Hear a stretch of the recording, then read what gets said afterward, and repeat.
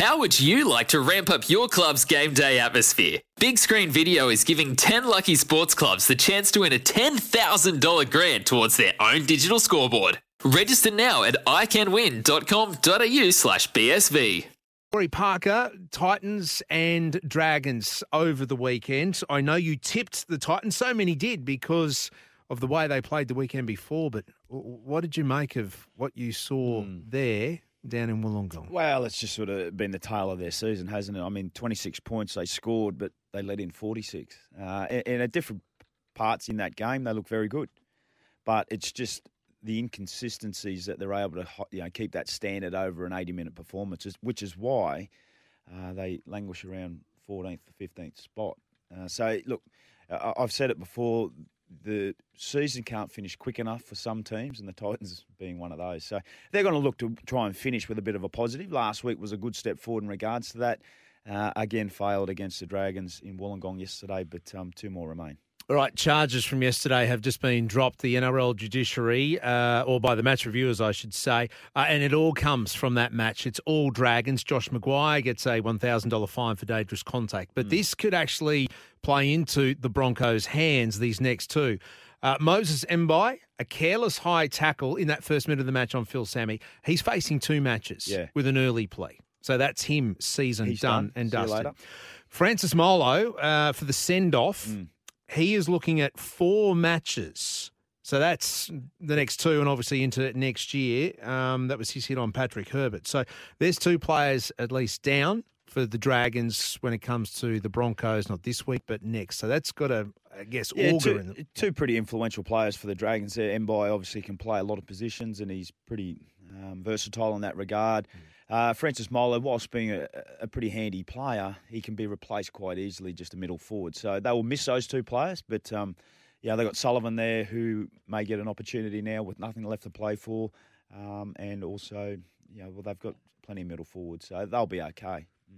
All right, Corey Parker, my guest, as he is every Monday morning. 347 games of first grade origins played for Australia, grand finals as well. But I know actually you have been an assistant coach of the Broncos. I know you put your hand up to say, I'll go out and help the Titans. But I reckon you've got that coach's vibe in you, considering what we heard on Saturday night as far as your Fox footy commentary. I just remind you of this. Go and have a good sleep, Noddy, because there's nothing else you can do. There's no point, in all honesty, I mean, look, I've sort of given him a bit of a bath, to be fair, but him yawning there is what they've done. They've put him to sleep. Like, there is absolutely nothing that Noddy can say to the team after a 72-point thrashing that is going to resonate with any of them. Trust me, any of them. He's not there next year. He doesn't have a part in the club. They've just had 72 points put on him. Every individual cannot look each other in the eye. And he's going to sit there and address them? Please, just walk out, let them do their own thing. Sometimes less is more. There is not a word he can say. They'll have individuals stand up and say, boys, I'm sorry, and all. It's rubbish. Absolute rubbish. Get your gear, get in the showers, or don't even have a shower, get in the car and get out of there. Harsh words, Corey, to the West Tigers after that dismal performance, as you just said, 72 points put on them, one of the blowouts from the weekend. And it's one of the teams the Raiders have to face on that run home to make up the top 8. Who gets into the top 8? Who drops out for you? I still think Brisbane slip into the top 8. Like, they're there at the moment.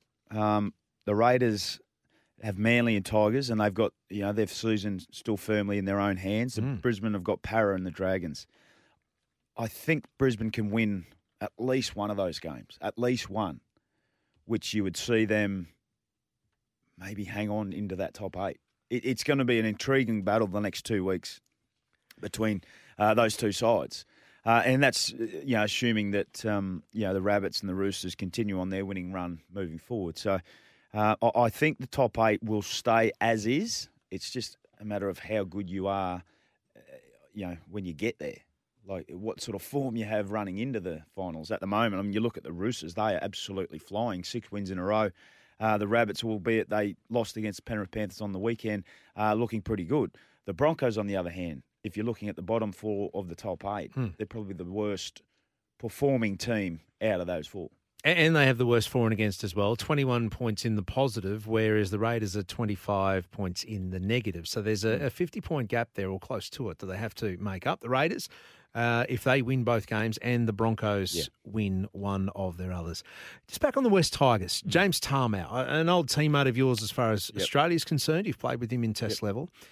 It looks like his career is now done. He hasn't got a contract for next year. He was a leader at the Tigers. That send-off, he's got a 2-match ban after giving it both barrels to Cummins. What is that in James Tarmow's makeup? I mean, what's going on? Look, I mean, first and foremost, you can't be addressing referees the way he did. Now, he used an expletive and called him incompetent. He's been given 2 matches for that. Highly frustrated, 72 points, captain of the club, been through a lot, and he just let, for a moment in time, they just got frustration get to him, and that's what he said to the referee. Does that highlight where West Tigers are right now? Doubt. Yeah, without doubt. They're all in limbo. They're zombies, basically. A coach that is not going to, as you said, not have any impact, not going to be there next year. Yeah. So what do they need to do to be relevant again? They need to get to the off-season quickly.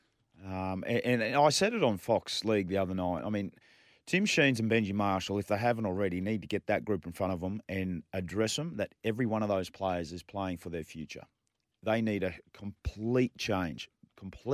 Whole business model is not working. It hasn't for over a decade. Have not played finals for over a decade. Luke Brooks, who's the half there at the moment, who's injured, has never, ever played in a semi-final game. Ever. Wow, that's telling, isn't it? David Norfoluma, who's now gone across to the Storm, will play in his first ever final series. It's just so hard for me to comprehend. So them as a club hasn't worked. So whatever it is, they need to go from the coaching system, from the defensive structures, right through the whole thing with a fine-tooth comb and change it. And if they don't change it, they'll continue to get what they're getting. Now, for Tim Sheens and Benji Marshall, who are going to be the coaches moving forward, Benji's going to be the assistant and then go to the head coach, needs to eat, breathe, and sleep defence. They just do. So Benji was always an attacking player. Tim Sheen's always very innovative in regards to how he wants to attack, not so much the defensive mindset. Now, you look at the Cowboys and what they've done. They changed all their approach, second best defensive team in the competition, sitting second. And they didn't really change too much personnel, the Cowboys, did they? Well, they brought Chad Townsend into the group, yes, who's a change. But you're right, no, they didn't. And Luciano Leilua has come into the team late. Mid-season, yeah. But outside of that, it's been collectively the same group. And it leads me to think that surely Tigers players, and any player who's sitting down the bottom, Titans are the same, Bulldogs, that you know that you're under the microscope. You know you're under the pump. There's a new coach coming in, maybe not in the Titans light, but there's new coaches coming in the Bulldogs, new coaches coming in the Tigers. Surely you want to put your best foot forward to impress, to say, keep me here. Yeah, well, you do. But some players are already on multi-contracted deals, so they know that they're there. They're content. They're complacent with where they're at and what they're doing. Is that the issue? Well, yeah, it is. It has to be, because otherwise you would be playing for your life. Because essentially that's what it is, right? They're playing for their futures. As you just touched on, James Tarmow doesn't have a future in the game. No one signed him. But some of these players are just happy with collecting their next paycheck and not on their performance. But for the Tigers, and the Titans for that matter, they need a complete change from the whole foundations. And it's got to be around defence. Let's open Pandora's box, and it's a conversation we continue next week as well. But just on that, multi-year contracts, players are comfortable, players are settled.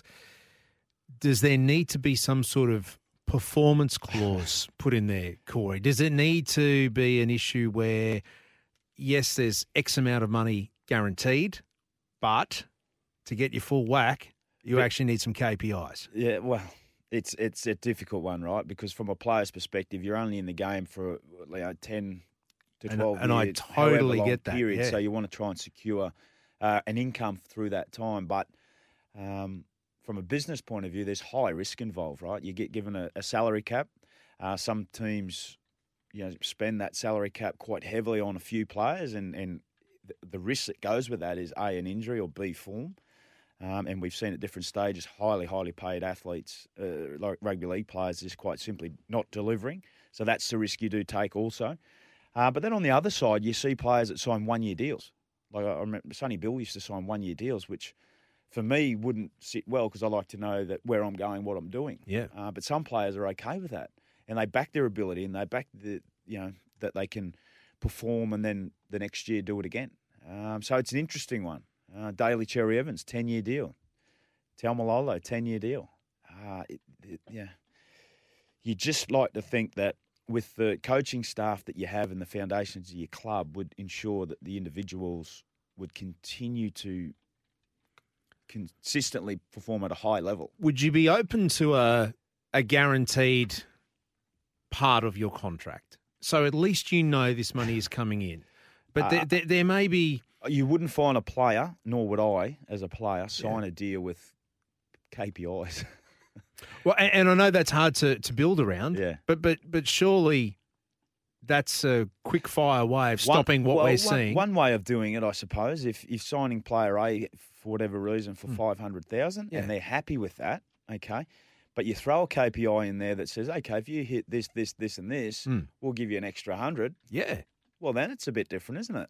Maybe that's an incentive. I mean, I think Kevin Walters has some KPIs in his contract. If the Broncos play top 4, he gets an extra 50. If they play finals, he gets an extra 25. If they do both, he gets 75, something like that. So maybe there is something in that. It'd be interesting to see everyone's take. I know there used to be, and maybe there still is, the performance of or making rep teams. If you get picked for Origin, you get a bonus, you get a bump. Yep. And then this is where teams get in trouble with the salary cap. Yeah, the Broncos fell into that sort of trouble a long time ago. There was a heap of players that sort of had those in their contract, and they're easy sort of sign-offs from a club's point of view that maybe gets a player over the line. Then all of a sudden, some injuries go down and clubs are giving up 5 and 6, 7, 10 players, and all of a sudden they're over the cap. So interesting point, though. Interesting point. Interesting to see. Because if you're making a rep team, you're playing well. Yes. If you're playing Origin, you're in great form. So it's a win-win for the club.